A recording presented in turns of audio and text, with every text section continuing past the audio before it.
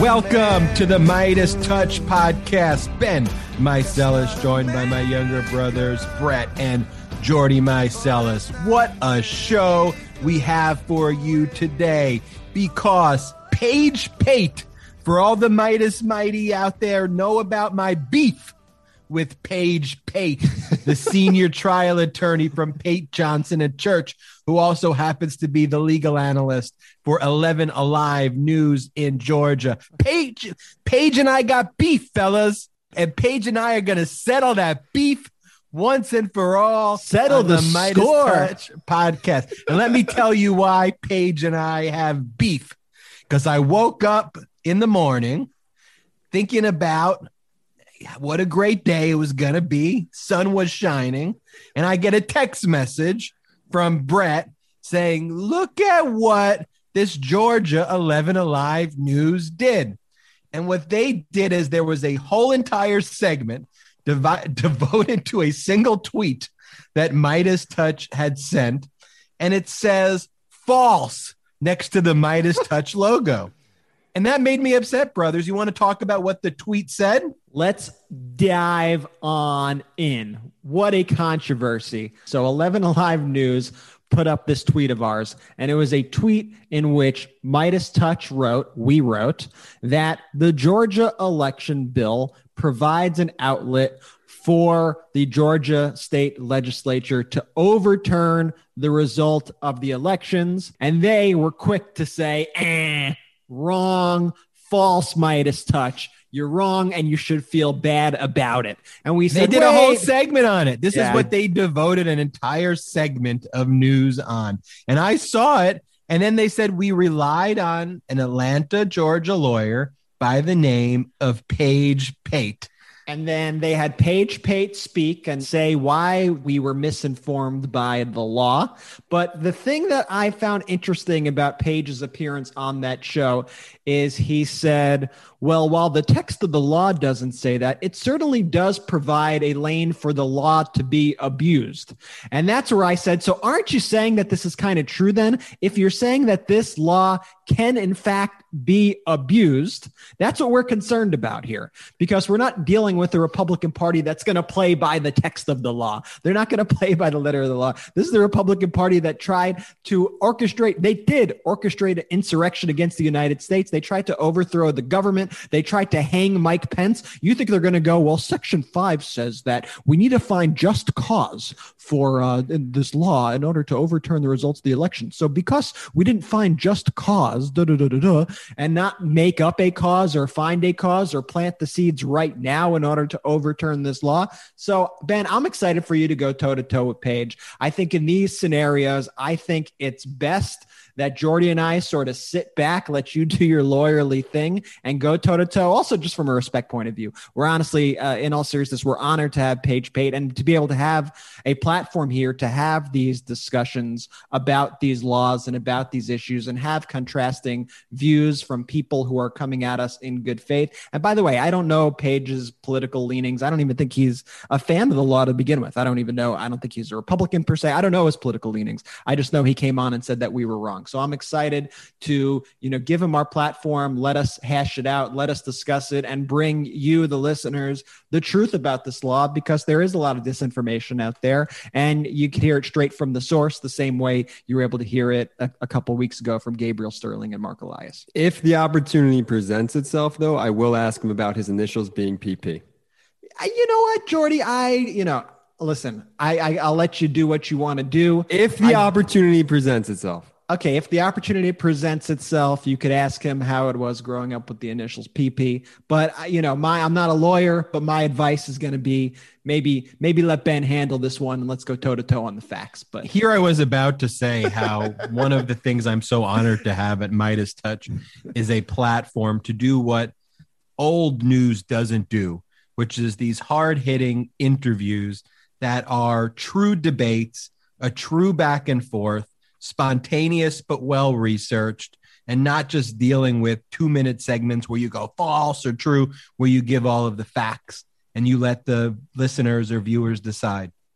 And then Jordy talks about asking him about PP. And so that will No, but seriously though, the 11 Alive, it's scary what they did. I forget the study, but there was a study done relatively recently in the last 2 years that say how, most citizens actually trust their local news more than they trust, the CNNs, the Fox News, the whatevers of the world. And I understand that. But so what 11 Alive News did was they clipped our one tweet without any context whatsoever, put a big false label over it, and then wrote this whole narrative why we were wrong without putting any of the other additional context around that one tweet. It was truly bizarre and just frightening to see that play out. I don't think they did it in bad faith per se. I think, I think they were trying to take an Brett's an 11 Alive sympathizer. Okay, damn. 11 Alive sympathizer. 11 Alive Brett. I'm just saying, Brett. Stop it. Damn. I think they were just really going into the letter of the law. Does the law say that, yes, I'm going to raise my hand, I don't like the results, so we're overturning it? No, of course it doesn't say that. But is there a mechanism? Is there a way to abuse what is in the law in order to have that same end result? In my opinion, yes. And it seems like Pate, even on that segment refuting our tweet, acknowledged that there was many ways to abuse the law. So excited to dig in. 11 Alive News. If you're hiring, Brett's apparently auditioning to be your new digital head. Brett loves 11 Alive News. Jesus. Brett's a big fan of 11 Alive, and to the letter of the law, I guess Daniel Dow would love that too, Brett. Damn. I'm not defending. I'm just saying that I think it's a silly way to approach a fact check. I think it's a stupid way, but that's what they were doing. If we're just leaning back, it's dumb. It's dumb, and I think it's misinforming their viewers. And after this segment, I think we may have to demand a retraction. Well, let's see how the interview. Let's see how it goes. Let's see how the interview anyway, goes. Another legal news, not to steal your thunder of bragging about the fact that you're an attorney. I know you like to do that, Ben, and we get to play our sound effect here. I heard you just had a big win, or a case that you were a part of, just had a major settlement, the Fire Festival case. What happened there? Well, I was known for being in the documentary of the 2 Fire Festival films. I think that I did some incredible acting in those films. I think that I may have really been the driving force behind those films. And there were 2 of them. There was a Hulu film, which Ben, that was the one you were in frequently, right? I mean, you were literally like probably in 50% of that movie. And I think they even gave you the closing line to the movie. You got memed. I remember you were memed after that one. Ben too. was a meme. In a good way. It was a big thing. And Ben was also in the Netflix, though. Ben was like really in the Hulu one. If you want to see Ben at work talking about this case, you could go watch the Hulu Firefest doc. Yeah, so we reached the resolution with the bankruptcy trustee where a group of ticket holders who submitted to the bankruptcy process will be entitled to a refund, to be determined how much money there is. But we are certainly happy with that result. And I got a ton of DMs today. People didn't realize that I'm actually a lawyer, and they think I'm just joking when we do those sound effects. And so I said, I actually am a lawyer, a practicing trial lawyer. I do catastrophic personal injury type cases. And that's what I do when I'm not doing Midas Touch. But let's get into the Midas Touch podcast news. And I want to talk about foreign policy. I want to talk about what's going on in Afghanistan, and I want to talk about what's going on in Russia. We have a competent and coherent foreign policy right now. Yesterday, U.S. President Biden announced the withdrawal of troops from Afghanistan. Let's play the clip of his press conference. We cannot continue the cycle of extending or expanding our military presence in Afghanistan, hoping to create ideal conditions for the withdrawal and expecting a different result. I'm now the 4th United States president to preside over American troop presence in Afghanistan. 2 Republicans, 2 Democrats. I will not pass this responsibility on to a 5th. After consulting closely with our allies and partners, with our military leaders and intelligence personnel, with our diplomats and our development experts, with the Congress and the Vice President, as well as with Mr. Ghani and many others around the world, I've concluded that it's time to end America's longest war. It's time for American troops to come home. So President Biden spoke with notably 2 of his predecessors regarding the U.S. troop withdrawals. He spoke to President Barack Obama and George W. Bush. Of course, he didn't speak to Trump. At this point, like, Trump basically isn't even a former president. He's just a walking, talking, psychotic asterisk, a walking asterisk. He's an outcast. He's a walking asterisk. And no one likes the guy. Nobody wants Is it asterisk or asterisk? Asterisk. Right? Jordy? Asterisk. Asterisk. It's ISK. This is not a debate. This isn't even a charade debate. This is just purely facts only. It's a lot of people came to my defense with charade, so screw you guys. Charade. Anyway, let's get charade. I remember all the people who did the British pronunciation. I was the only one here charade. Out of the three. This is going to surprise our listeners. I was the only one here out of the three that took AP English. Oh, I think I took AP English. I think I took AP English. I don't know where you're getting that from. I was just kind of hoping you guys wouldn't say anything, and we can move on. In fact, we all did. But good try, Jordan. But no, I mean, this is big news. I mean, no one's consulting Trump because Trump is a loser at this point. He's like a ghost. He's like a loser. He's a failed despot hiding out in his resort in Florida. No one really cares about the guy. When you want expertise, you go to former presidents who are actually real presidents who actually worked with our allies. And I think that's an important thing of what President Biden said too. He didn't say, I'm just pulling out our troops willy-nilly like Trump had suggested. Like, let's just get everybody out. Who cares what damage we do? Who cares what destruction we bring? He said, I consulted with our allies. I consulted with other military leaders. I consulted with our predecessors. This is going to be a thought out process. And I think this is important. I mean, this war is almost as old as you, Jordy. And it's crazy. It's absolutely insane. And this is one of those things, that I can't help but being a little just skeptical of any president saying that they're going to do, just because this has been in our lives for so long. But I'm hoping that President Biden will fulfill his promise here. And I'm hoping that we will see the removal of U.S. troops from Afghanistan, because there really is no point for us to be fighting these wars. And I look forward to that day. And I'm hoping that President Biden keeps his promise here. What do you guys think? I think he will keep his promise. I mean, if you look at how he's handled the vaccine, how he's handled infrastructure, Biden doesn't fuck around. Biden doesn't just say things for the sake of saying shit. Like, he says things, he means it.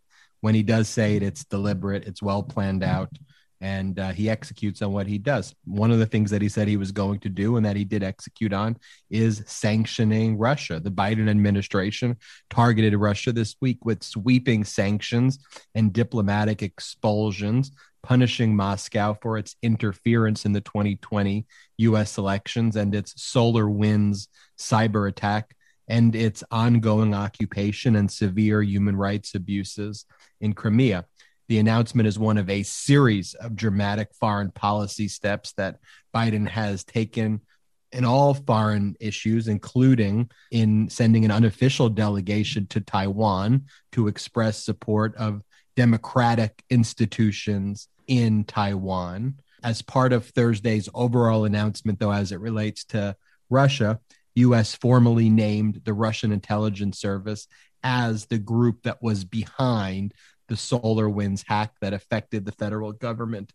One of the most vicious attacks in the history, maybe the most vicious cyber attack, and like literally our nuclear secrets were stolen, and President Trump wouldn't even say a thing about who did it, wouldn't say anything negative about Russia. No, he said a thing. He said, I trust what Putin said. Putin said he didn't do it. So Putin said he didn't do it.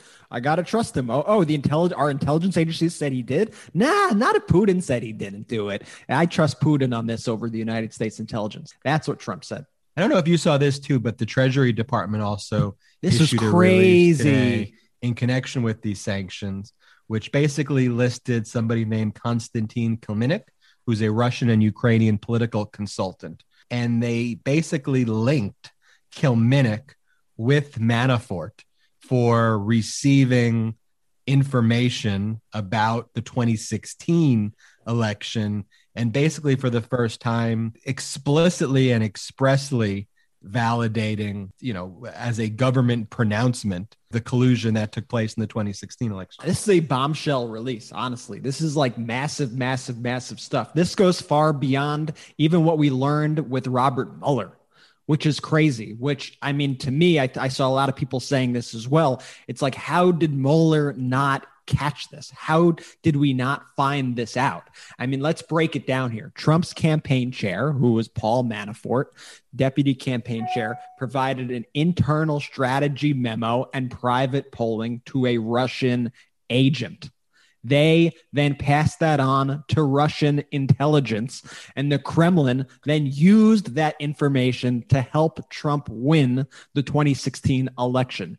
That is the very definition of collusion, or the legal term for that, which would be conspiracy, right out there in your face. That's the Russian collusion. No doubt about it. And it is great for once to have a administration that actually stands up for America and doesn't treat our country like we're some satellite country of the Soviet Union. And so very big foreign policy moves from Taiwan to Russia to Afghanistan. We thought it was important that we give you updates on foreign policy. We often focus our podcast on domestic policies, but we wanted to definitely touch upon those major foreign policy advancements as well. Let's pivot a little bit to domestic issues. And one of the things that isn't surprising, but just goes to show you how just dumb and evil and just beyond stupid the GQP are, is the action that they took after the MLB moved the All-Star game out of Georgia because of Georgia's voter suppression laws. You have the GQP trying to introduce legislation to retaliate against the MLB and to remove their antitrust status of the Major League Baseball league. What do you guys think about that? I think it's just so absurd. I mean, this is the party that likes to consider themselves the party of the free market. Let corporations do what they want. Let corporations act like people. In fact, corporations are people. They should be able to say what they want. They should be able to do what they want. They should be treated exactly like people. And the second a corporation decides in its own private interest that it's best to go against something like a voter suppression bill or go against racism, then that's when the GOP decides, you know what we're going to do?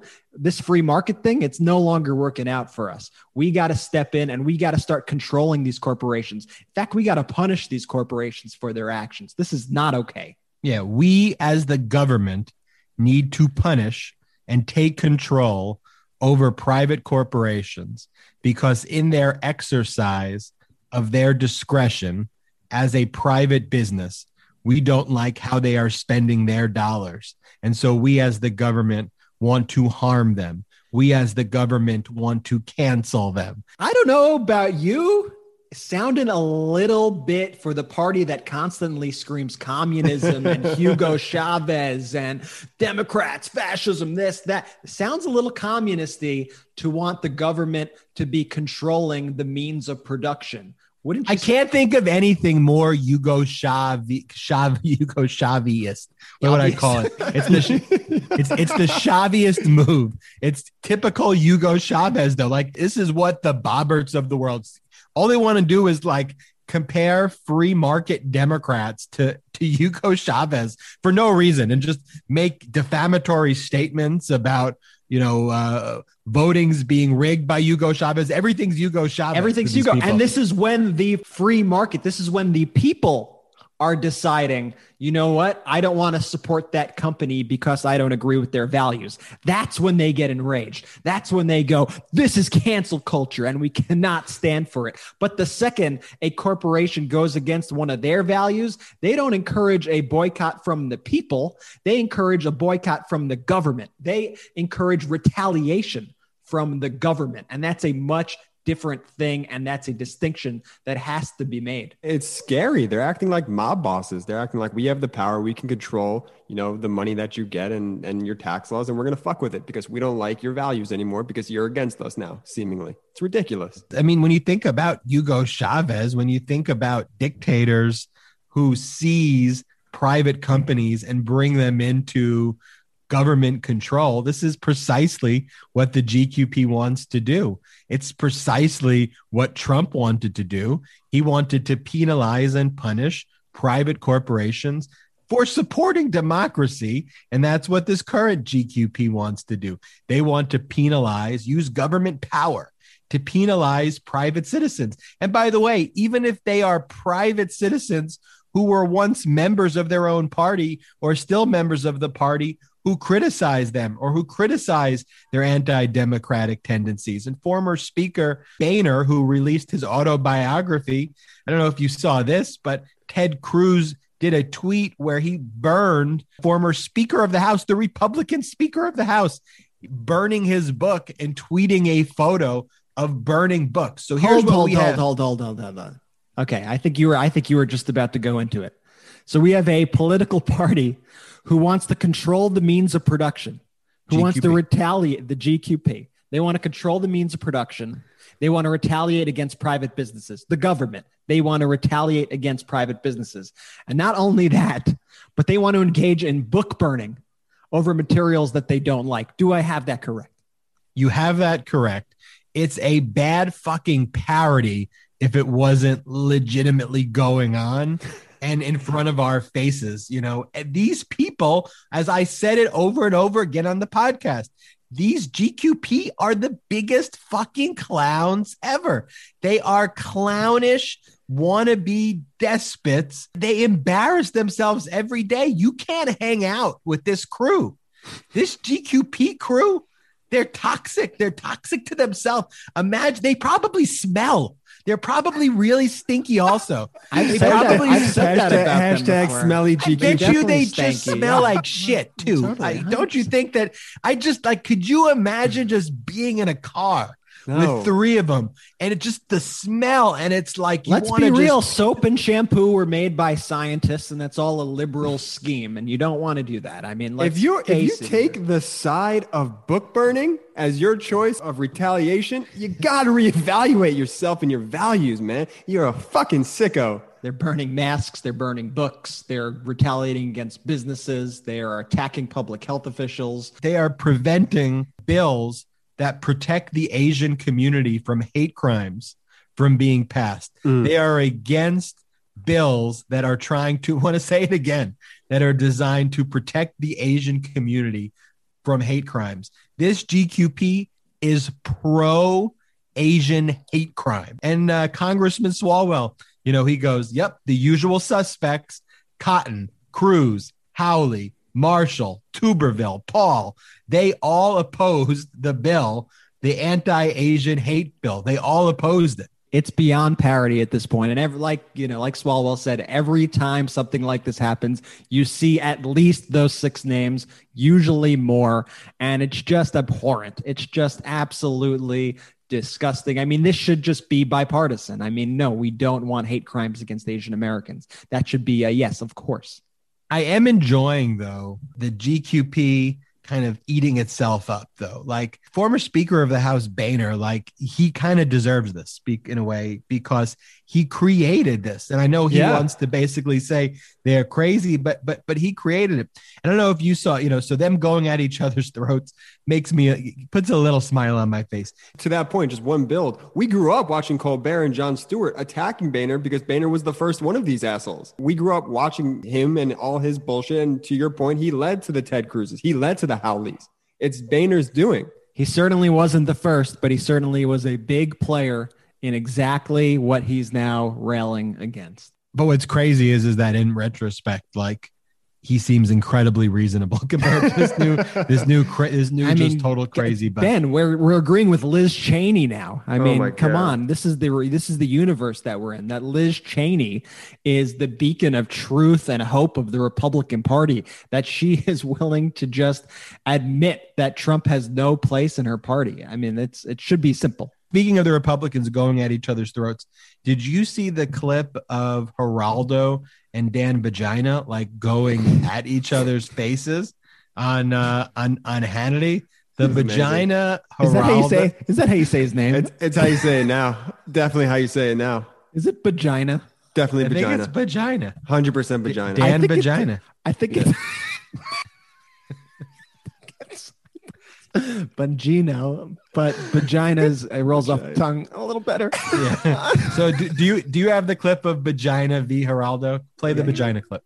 Here's the vagina. Here's the vagina bashing. You tell that to the black families that see their sons being killed. That's all you twice got. the rate you of got white nothing else, sons. buddy. That's got a nothing fact. else. That's a fact. You've got nothing else. All you want to do is see the country burn. You just want to see the country burn. That's it. I want to see the country burn. You son of a bitch. I want to see the country burn. You punk. You're nothing but a punk. Yeah. You're a punk, Bongino. You're a punk. You wouldn't tell me that to my face. We'll leave it there. You're a punk vagina. Who knew Fox News? That was Hannity. Who knew? I guess it was. I don't know. What's worse, Jerry Springer or Fox News? I mean, it's the same shit now. Jerry Springer's more credible. I think so. I think so too. I think we settled it though. It is vagina. But what we have not settled is my score with Page. Hold on. Pate. Before we get into Page Pate, I just had an episode title idea. And we could either run with this or we could not run with this. But here's my pitch for all to hear. Episode title, PPs and vaginas. PPs, like it. It should definitely be PPs and vaginas. It's going to be very hard for me to take this interview with Page Pate seriously, knowing that's going to be our title, but I totally think that should be our title. When we come back after these brief messages, I will go one-on-one with my main adversary in the world right now, Page Pate. We'll be right back with the Midas Touch podcast. That's a good title. PPs and vaginas. No, that's not America.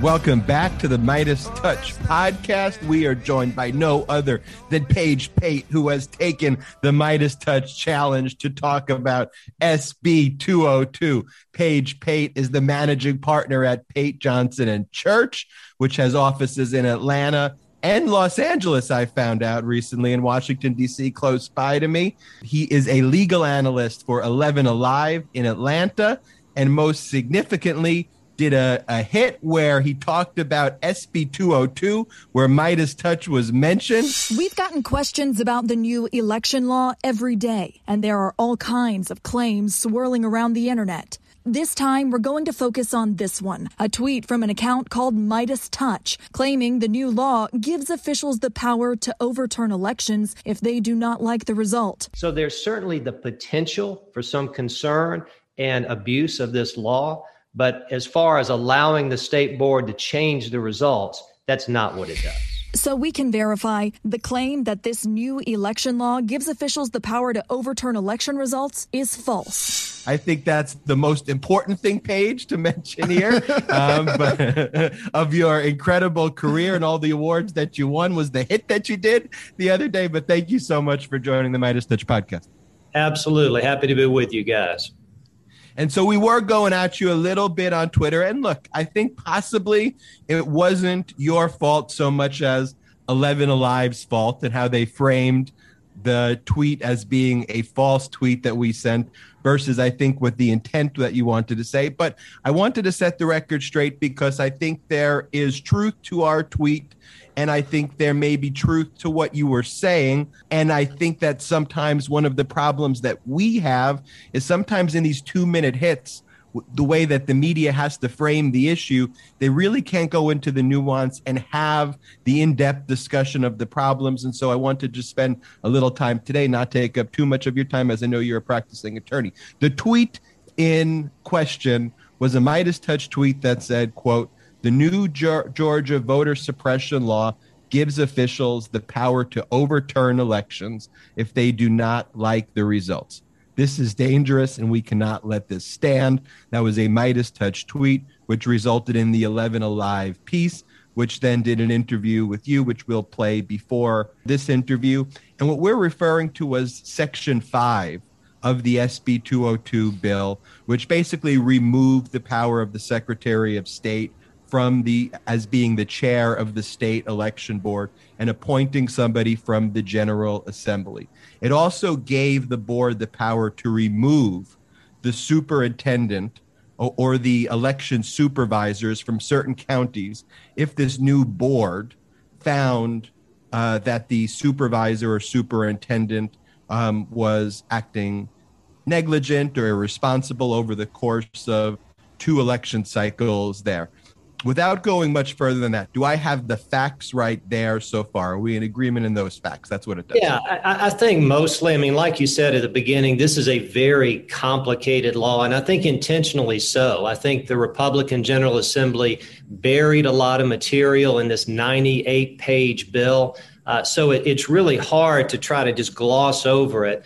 But I think you've got the basics right. I mean, there are very specific findings that the election board has to make before they remove a superintendent from a municipality or a county. But yes, they can do that. That's correct.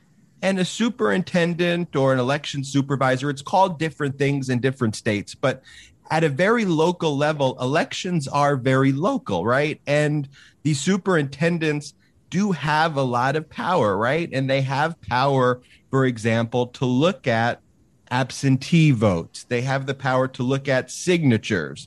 If we think back to the 2000 Florida elections, sometimes making the decisions, right? We all have that PTSD of the hanging Chad or not the hanging Chad. And do I count this one or that Chads, one? I was 10 years old and I have the PTSD of the hanging Chad. But they are empowered though, right, Paige, to make certain decisions. Granted, those decisions could be subject to later reviews and challenges and court cases, but they're kind of that first line that are making a lot of these important decisions if there are valid or non-valid votes. Is that accurate?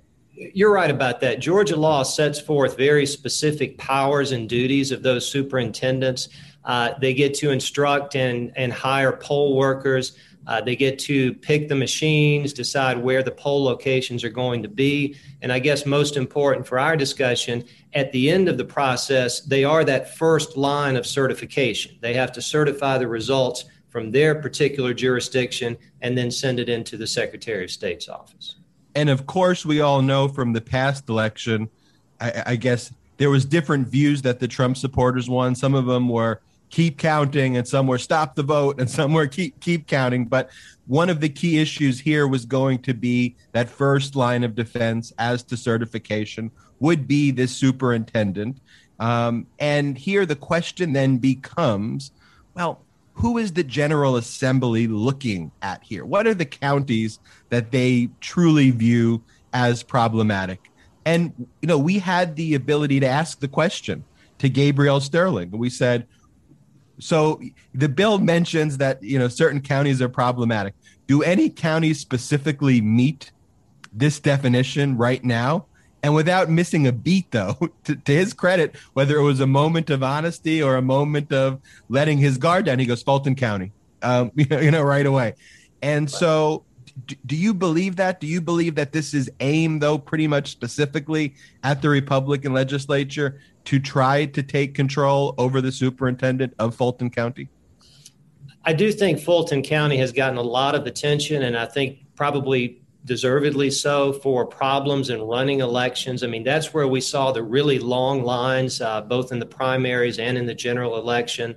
But I think the problem with Fulton County was not so much in the certification process, but how they conducted the election itself. And I do think Gabe Sterling is correct about that. Still, though, if they're going to remove somebody from Fulton County, the superintendent, they've got to go through the process that they put forth in this bill, which is now law in Georgia. Right. And that process, though, and what those standards are would eventually, though, at some point that goes in front of a Georgia state court judge? If it's challenged, yes. I mean, in the law itself, the board basically determines whether or not there's been a violation and whether or not they have authority to replace the superintendent. And I think I said in my interview, and I'm not entirely sure if it made the cut for the short hit, but there is obviously the potential for abuse of this law because now the state elections board is basically going to be controlled by Republicans. If you take the Secretary of State off and he's still on the board, but he's a non-voting member, so he doesn't count anymore for purposes of the board. You've got the state Senate appointing one member, the state House appointing one member, and then each party appoints a member. So right now, our Senate and House are controlled by Republicans. So Republicans would appoint 3 members of this 5-person board. So they could control the vote. And that's the potential for concern. But again, the process is baked into the law itself, such that there's a lot of opportunities to challenge that decision. Findings of fact have to be made. And yes, you're right. Ultimately, if a superintendent wants to challenge the board decision, they can take it to court. And then when Gabrielle Sterling was on, we gave the example of there are 4 of us that are on here right now. If we were to have a vote, who's right? The brothers would vote for me, and I would win. We can say we're going through a process, right, and we can make fact findings, and we can do all of those things. But at the end of the day, if the underlying intent behind this law is that the Republicans were wronged in this past election, and you have the Republicans then controlling this board, it would be hard for me to believe that the fact-finding process would not reach the conclusion that the Republican view of things is right. Granted, you can challenge it. Granted, it sets these standards. But to me, at the end of the day, the very system of the board is going to be rigged in favor of the Republican view here. I think that's certainly possible. Although, again, even assuming you put aside that I've got to find 3 violations of the law and go to that second element, all I have to do is show gross negligence. But I've still got to show that in the last 2 elections. So as the board, I can't just step in and say, hey, superintendent, we don't like what you did in this election, so you're gone. I have to show evidence that this is a pattern of misconduct before I can try to remove the superintendent. And I think that if you asked Gabriel Sterling, he would say that pattern is already there in certain counties, which tend to be Democratic counties. But Paige, isn't the mere possibility of abuse that's built into a law, and that possibility of abuse resulting in manipulations of elections in favor of Republicans, isn't just that very nature problematic? It's problematic. And I've not been a fan of this law for a variety of reasons. And I think most of the legal challenges have focused on other parts of the law that I don't know if we're going to discuss today. But Section 5 itself, to me, and also to the lawyers that have filed these federal lawsuits, is not the focus or is not the worst part of this law. Because let's assume that, the board acts irrationally, they're politically motivated, and they remove the superintendent. Well, you put another superintendent in, and all that person can do is go through the process of, checking the poll workers, issuing guidance, and certifying or not certifying the results from that particular jurisdiction. And so I guess when 11Alive, read me the tweet, and again, I did not see it before, had not heard of you guys, did not know anything about how that question was generated. My problem with it was that the state elections board could remove a superintendent simply because they didn't like the results in that particular jurisdiction. And I don't think the law allows them to do that. And I think you only have a certain amount of characters in the tweet, but I think what the tweet is saying is a worst case scenario about how this law can be abused. And I think that we wouldn't want that to take place. And we hope that the legislatures operate in good faith. But there is a scenario where this is abused. The superintendent does not certify the results. And when you have somebody like Donald Trump reaching out and having phone calls the way he was trying to have phone calls with Gabriel Sterling. I mean, Gabriel Sterling didn't take that phone call and certified the results, right?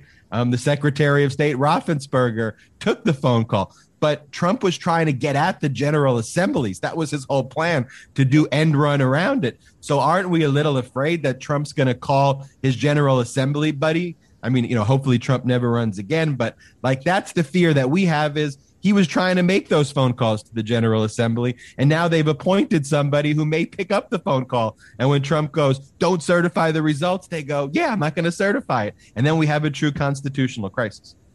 Well, I mean, you're certainly right. That could present a constitutional crisis. But in a situation where you're certifying elections from the state for purposes of the Electoral College, that's more of a discretionary act than what these local superintendents are doing in the run-of-the-mill, midterm general. There's an election going on in Georgia right now for certain local judges.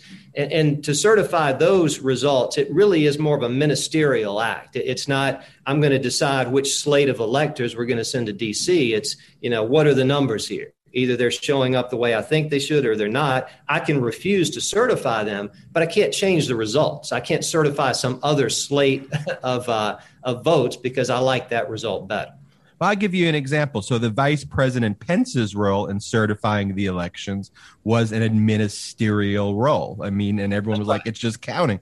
But right. Donald Trump and a group of Republicans, including probably a ton of people in the General Assembly who passed this bill, thought that there was some way for the vice president to not do that administerial act and to basically change it. So if you passed the law that changed it and said, what the vice president doesn't do it, it's somebody who Donald Trump and a board of people who he appoints gets to basically do that administerial act. And then we're supposed to all believe, they're just going to follow the typical ministerial advice like they're supposed to. That's, I think, the alarm that we have in this bill. That the intent behind it is to change the process because Raffensperger and Sterling held the line. Vice President Pence held the line. We thought all of these things were ministerial. And now they're trying to create ways to, sure, it may still be ministerial, but there are other ways maybe to get around that now through a very opaque omnibus bill. Well, yes, but that problem was present before this law was passed, as you just pointed out. I mean, somebody who's bent on violating the law like Trump was can still call the governor and say, I don't want you to send in this slate of electors. He can try to manipulate the General Assembly. And that was true before this law was passed. I don't know. Totally, but we shouldn't make it easier, though. Well, that's true. Absolutely. And again, fan of this law, not at all am I a fan of this law, but you mentioned Gabe Sterling. Did you see his piece in the Washington Post? No, I go directly to the source. I speak to them directly. It should, absolutely. But recently, and I think it was just published yesterday, he was critical of the law, but also critical, I think, of the way that the Biden administration has kind of spun the law a little bit more than perhaps what the actual text says. So it's a bad law, but I don't know it's as bad as some people are saying. And here's the thing, though, when I talk to Gabe Sterling, and to that point that it's not as bad as people said, the very essence of the law is built on a fraudulent finding. You agree with that? 100%, yes. And so as just a lawyer and a lawmaker, from all perspectives, when you see that the law is based on fraud, how does anything that flows from it have literally any credibility? Like, how does Gabe even get the right to say, yeah, Biden's being an alarmist on a bill that was established based on fraud? Right. No, you're right. And if you read the bill, the very first part makes all of these findings that are completely false about problems with the election, about fraudulent misconduct, about lack of confidence in the results. So, yes, I think we start out with a bad premise. But the law does a few good things. It does allow Sunday voting in some counties in Georgia that never had it. It mandates that now. It now puts into law the fact that drop boxes can be used. That was a temporary rule by the Secretary of State. Now it's law. It's more difficult than it was before, but at least it's part of the law. So, but shouldn't legislatures, though, want to? Like, that shouldn't be a controversial concept, though, that they're a Dropbox. Like, we shouldn't applaud them for doing the thing that they should have done. And then all they did was they did the thing they should have done anyway, but then limited it significantly and took it from outside to inside, limited the hours that you can use it. And then they wanted basically a pat on the back to say, look, we now made it a law, but we actually severely limited it. For example, I think the drop boxes in Fulton County would like 70 to 80% less drop boxes in Fulton County as a result of this law, which is very problematic considering I mean, that's clearly who they're targeting, right? Why would you want to have a 70 to 80% reduction in drop boxes in the Black County and then not and say this isn't a racist bill? Right. And they also took away mobile voting, which was only being used by Fulton County, at least recently. the absentee ballot requirements are now a lot more difficult. And I think that's going to be the focus of the litigation going forward. And to the extent, the best legal argument, I think, is that they went way too far in restricting the ability to get an absentee ballot and to send in that absentee ballot. So you may see a successful legal challenge to that part of the law. And then on the Sunday voting issue, which Gabe Sterling points to, in the Black areas, the Souls to the Polls, weekend, voting initiatives, that was really going on Saturday and Sunday, anyway, as far as I know, and that the areas that were open to Sunday or that mandated Sunday voting aren't really areas where there was a lot of Sunday voting to begin with. And what this bill really does is truncate the times in which you can actually vote on the Sunday, so that it actually makes it a little bit harder for people who are working or who have that time off to actually go and vote on the weekend. Yeah, and I think you're going to see a lot more people have to go vote in person because of these ID requirements now on absentee ballots. You can't send out an unsolicited application for an absentee ballot. So it's going to lead to more in-person voting, and that, of course, is going to be restricted by some other parts of the law. That's right. But overall, Paige, you think it's a problematic bill. You're not, just for all the listeners out there, you're not for this bill. You think you're very against this bill, and you see all of the issues that are there, right? Yeah, absolutely. And the one thing we didn't talk about, which has gotten a lot of lawyers here in Georgia upset about, is the idea that people can be criminally prosecuted for giving folks some water while they stand in line outside in the heat waiting to get in and vote. And that's just absurd. I think anyone would see that. And that's, when you ask Gabriel Sterling, he goes, well, people were trying to electioneer or convince people to vote. But Paige, you're a criminal lawyer. There was already a law that prohibits that. So if that was the case, you would have seen people arrested for that. So there's already a law on the books that does that. And this is purely intended to harass and intimidate people and make it more difficult to wait on long lines, particularly in Black areas. You're absolutely right. And there was a law and still is a law that punishes criminally anyone who tries to campaign when there's a line going into the poll. Right. That's Georgia code. I memorized this 21-2414. Am I right?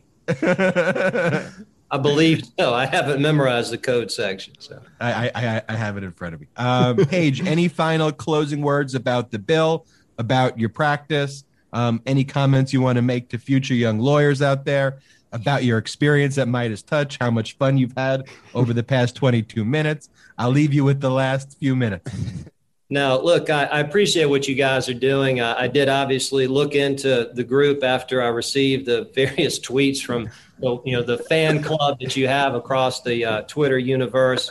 And you're obviously well respected. There would have been no reason for 11Alive to respond to you guys if you didn't have a wide audience, which you clearly do.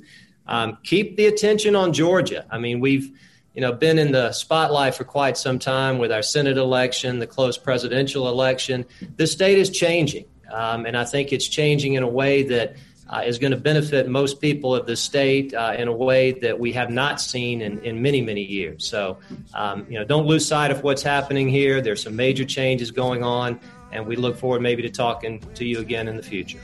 Paige Pate, thank you for joining the Midas Touch podcast. Have a great rest of the week. Same to you guys. No, that's not America. Welcome back to the Midas Touch podcast. Turns out Paige Pate is actually a normal, nice guy, huh? Yeah, Paige Pate's like the best. This is my new best friend, Paige Pate. This is a great interview. That's what I think, though, we were getting to earlier when we were saying that our show is this great platform now where we could have different voices and we could really actually dive into the issues in a nuanced way so that hopefully when you're leaving this podcast, you're leaving more informed than when you started it. And I thought that was a great discussion with Paige. What a great sport. Thank you so much to him for coming on. I do kind of think that 11Alive News owes us a bit of a retraction, but we could talk about that with them later. I think so. Look, there's a lot of, again, remember, with the GQP, it's all projection. The reason Trump and the GQP go fake news, fake news, fake news is because they're the ones disseminating all of the fake and fraudulent information. They are the purveyors of disinfo. I think we saw the huge percentages of all of the disinfo across all of the internet by significant majorities originated from Donald Trump and his inner circle across the world. Yeah. And think about that. But that's why it bugs me when you have people like 11 Alive 11 or whatever the fuck they call themselves. I don't think we've said their news station right once. Okay. But I like that better. When you have 11 Alive News put a false on it, Brett, you're like, well, maybe they're trying to say and try to both sides the issue. You can't both sides the issue when one side leads insurrections and tries to destroy democracy. Okay, that is the chant. It's not a sexy chant. Might have to work on that chant a little bit. Figure out a way to make it rhyme or something. But I get what you're saying. But you can't. There are nuanced views behind who we are. There are certain characters that you can fit into tweets, but 11 Alive News needs to educate people about how horrible the bill is. And when we spoke to Pate, he conceded basically. Page agreed with us on essentially everything. Page loves me. Let's be honest. Pate loves Midas Ben Touch. and Page are starting a practice, I think, out in LA at this point. I mean, something. Yeah. And look, the FBI too this week talked about the role social media has played in disseminating horrible information, horrible disinfo, extremism. The biggest threat right now facing our homeland is domestic extremists, homegrown, homebred, radicalized on social media. And people like Fox News, people like Tucker Carlson are the ones out there now amplifying it. They were amplifying it with Trump, which was extra worse. But in Trump's place, you have these people amplifying it.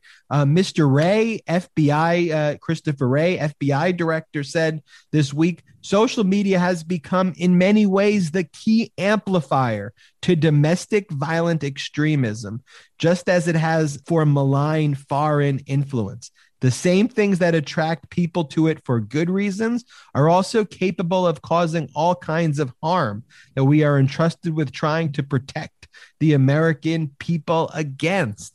He didn't say Fox News, but he's referring to Fox News, Newsmax, OAN, Bagina. He's talking about all of those people who use the platform to radicalize Americans against democracy. It's dangerous, folks. I think Tucker Carlson's post, which was an anti-vaxxer video that he had from Fox News, that clip was one of the most viewed clips on all of social media and was being tossed around Facebook like wildfire. And that's what we're talking about, because Fox News, even though they don't like to consider themselves mainstream media, is frequently the most watched cable news station, which, yes, makes them the mainstream media. They have one of the biggest, if not the biggest, megaphones out there. And when you have their primetime show, their most watched show, Tucker Carlson espousing anti-vaxxer beliefs, it's a threat to our entire country. It's a threat to the health of all Americans. Quick tangent. There are so many Tucker stands out there. Did you guys see I sent out like an anti-Tucker tweet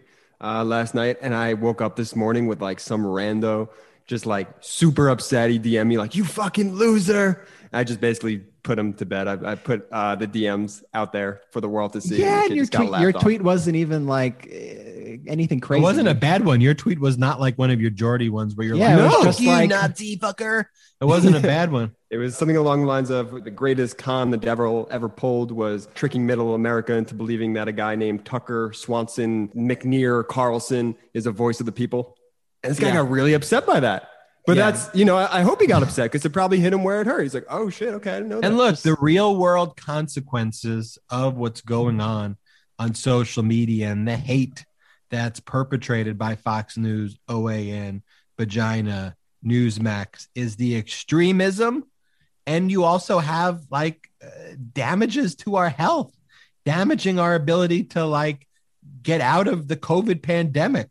The bottom 5 states in terms of the percentage of a state that's been vaccinated, they're all heavily red-leaning states. The studies that are out there show a direct correlation according to the Center for Disease Control and Prevention, there's a direct correlation. The red states, their vaccine percentage of population, very low. The Democratic states, significantly high. And that's because of the disinfo. And, I don't want to even mention her because her name just is like a chalkboard, but Ivanka Trump, she posted a photo of herself getting the vaccine to all of the crazies who she riled up for the past 4 years because she wants to rehab her image, which we're never going to let happen. But all of the comments were attacking, the vaccines aren't real. Why would you do that? This is disgusting. This is pathetic. That is a direct result of them pushing conspiracy theories, extremism, anti-vaxxing, conspiracy theories. This is really, really dangerous. And I'm glad, though, now we have an FBI director who can go in front of Congress, and under Trump, who wouldn't make the people available to speak as freely, to truly speak freely. And we want to speak freely at Midas Touch, as we always do, to conclude the show. So this is a segment that all the Midas Mighty out there have demanded that we bring back. And when the Midas Mighty demand things, as Paige Pate discovered, the Mighty can be ruthless until you get it done. Can be ruthless. So we are bringing back Answer Questions from the Midas Mighty. That's not the official title of this segment. I think we need a better title than that title. Answer Questions from the Midas. Yeah, we'll workshop. Doesn't roll off the tongue. No. Yeah, it's not quite peepees and vaginas, but let's go Wait. While we're on good names for things, I was thinking when you guys were rambling about a good name for our law practice going forward with Paige Pate. It's going to be PBs and J. Are you the lawyer in this scenario? Yeah. I'm going to go to law school, and you're a lawyer too. So that's why it's B's, PBs, and J's. Oh, P's. Is this an exclusive announcement? Jordy, are you going to law school? Not officially. Did anyone do that poll? The POPOC poll yet? There was a great POPOC poll that he had put out. Should Jordy go to law school? Yeah. And so depending on how that poll breaks out, that's what I'll do. That's always smart to decide. I live my life now. Always smart to decide your fate of your future on a Twitter poll. Okay, let's get into questions. Now it's time for Mighty Questions. All right. Yeah, it's still not much better, but let's go into the first one. Hi, Ben. It's Jeremy from Long Island. I just heard you dismiss the concept of Jewish space lasers, and as a Jew, I am offended. I have a space laser. It is strong. Fear me. Jeremy has the space lasers, and he directed it at you for some reason, Ben. He did. Jeremy directed it at me. Jeremy, we're brothers, so we're all Jewish. Brett, Jordy, and myself. Regarding you having a space laser, if there are no photos, it didn't happen. Oh. Okay. Show the proof, Jeremy. On to the next. Hey, I love your podcast, but I was cringing when you talked about laminating the vaccine cards. There's more lines on that card because we're going to be needing booster shots in the next 6 months or so, and they won't be able to add that to a laminated card. So maybe you can correct that on a future podcast for people that haven't already laminated their cards. Thank you. Brett, this one directed at you. This one is an attack on me. Our listener cringe, apologize, correct yourself. I'm sorry for making you cringe. Here's what I'll say about that.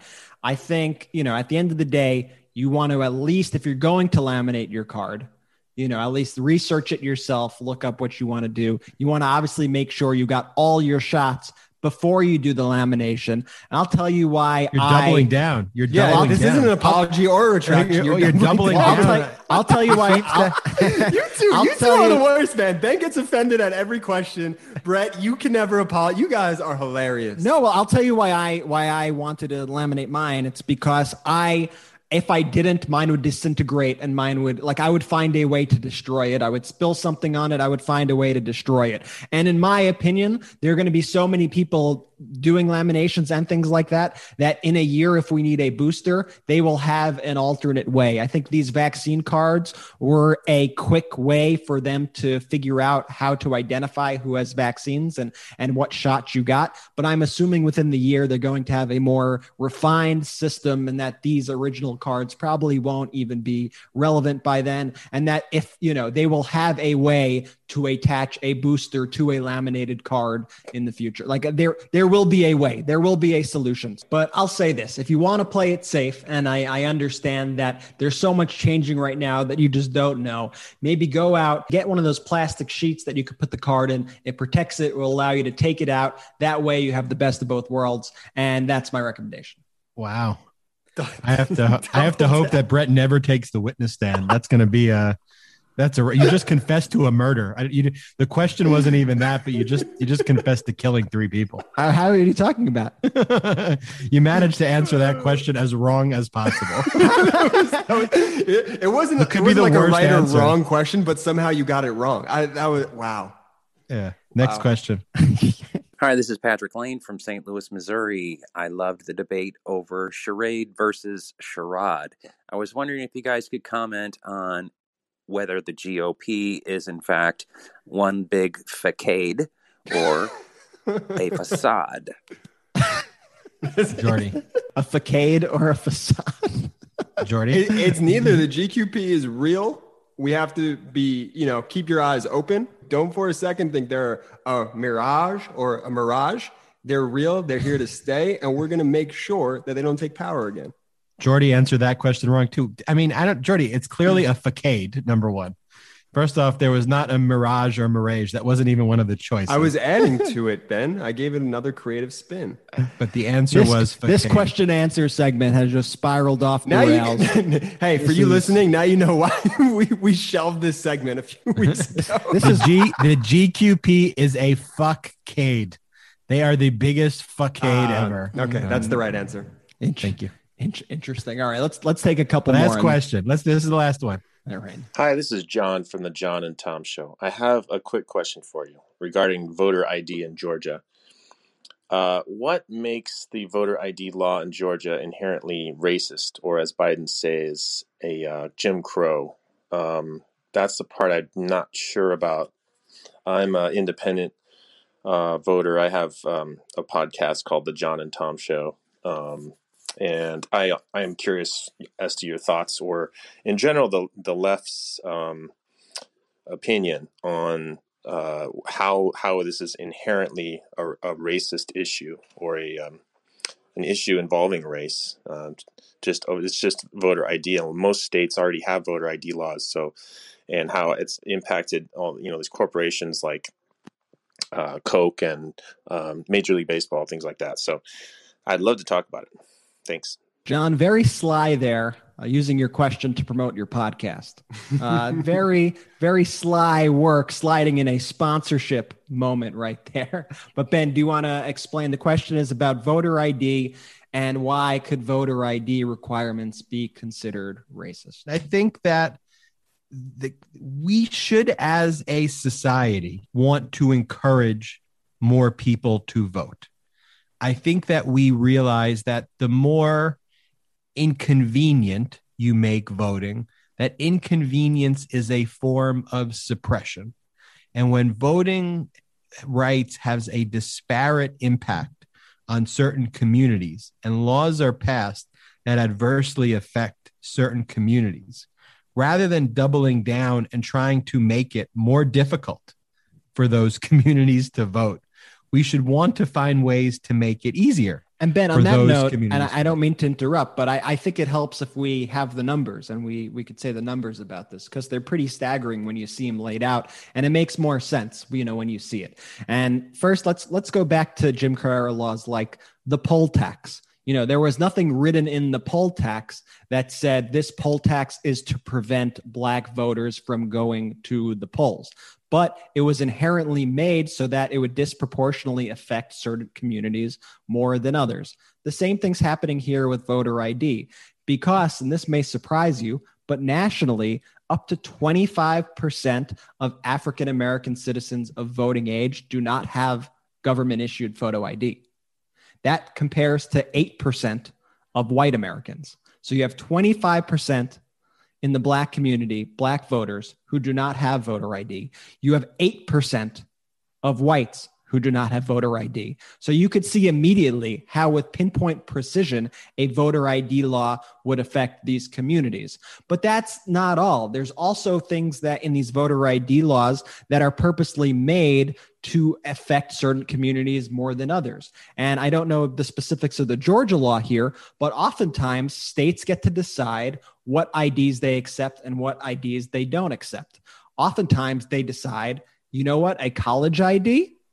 We're not going to take the college ID. But, oh, you're an NRA member? We'll take the NRA ID. That could be your ID. And so just the way in which they accept certain forms of ID over others also disproportionately affects certain voters and makes it easier for some voters to vote and harder for other voters to vote. It's not just voter ID, though, Brett. I mean, he mentioned voter ID like that's the only thing that this bill does. I mean, it shortens absentee voting significantly. It bans mobile voting. It limits the accessibility of ballot drop boxes. And like specifically in Fulton County, it would go from, which is predominantly the highest Black population county, right? Goes from 38 drop boxes in November to 8 in the future. So they will lose 30 drop boxes, particularly in Black areas, making it more difficult to vote. I think that's one of the most important things, too, just to step back from that for a second. It's not about any single policy. It's about the accumulation of all of these policies that have this impact. Yeah, the bill has a prohibition on reaching out to voters in an unsolicited manner. So you can't reach out to voters and say, hey, you should vote. Did you get your absentee ballot? It prohibits that. There's, of course, the very controversial one where there tend to be longer lines in areas like Fulton County, to, in my view, no fault of their own in the Fulton County, but to make it more difficult to wait on lines by not allowing people to get water. Then there is the ID issue that you just mentioned. And then there was the issue of the idea of which counties are quote unquote problematic counties or problematic areas. When we interviewed Gabriel Sterling, he said it was Fulton County, right away. And to me, it's not a problematic county. It's a county, though, that when it is able to have the resources that it deserves, it would not be problematic. And it's not getting the resources. So all of these different areas are specifically targeting to lower the African-American vote. That's specifically what it is. And look, sometimes the GQP says the quiet part out loud. I asked Gabriel Sterling this, but I'll conclude your question with this quote from Alice Olenek, the chairwoman of the Gwinnett County Board of Registrars and Elections. She's a Republican. She explained, we had a, quote, terrible election cycle in 2020. And she said, I'm like a dog with a bone. I will not let them end this session without changing some of these laws. They don't have to change all of them, but they've got to change the major parts so that we at least have a shot at winning. And what she is saying is we need to figure out a way to reduce the voting of the communities that came out at a significantly higher rate in 2020 and 2021, the Black and brown communities. We need to figure out a way to lower those votes. And so all of these issues is a way to try to deter that from going on. And what I think what Gabe Sterling doesn't fully realize when he talks about, well, that's inconvenient or that, I don't think Gabe can fully understand. I don't think he can understand at all, rather, the experience of individuals living in Black and brown communities, what their obligations are to their families, what their work schedules look like, having to work multiple shifts of jobs, not making a living wage in many cases and struggling to support your family, and all of these other factors that make it very difficult to vote. And to make these things more inconvenient, in the words of Gabriel Sterling, but then to aggregate it so there's all these different layers of inconvenience is in itself voter suppression of Black and brown communities. And to do it all based on a total and complete lie. So we'll leave you with that, folks. This has been an incredible episode of the Midas Touch podcast. Maybe the best. I don't know. I'll let you decide. Maybe the best. I mean, the episode is going to be called Peepees and Vaginas. So, I mean, that is something that is the most mature title yet. On that note, thank you for listening to the Midas Touch podcast. I look forward to the hate mail and DMs I receive from the answers to your questions. And thank you. I'm sorry, Mom and Dad. Shout out to the Midas.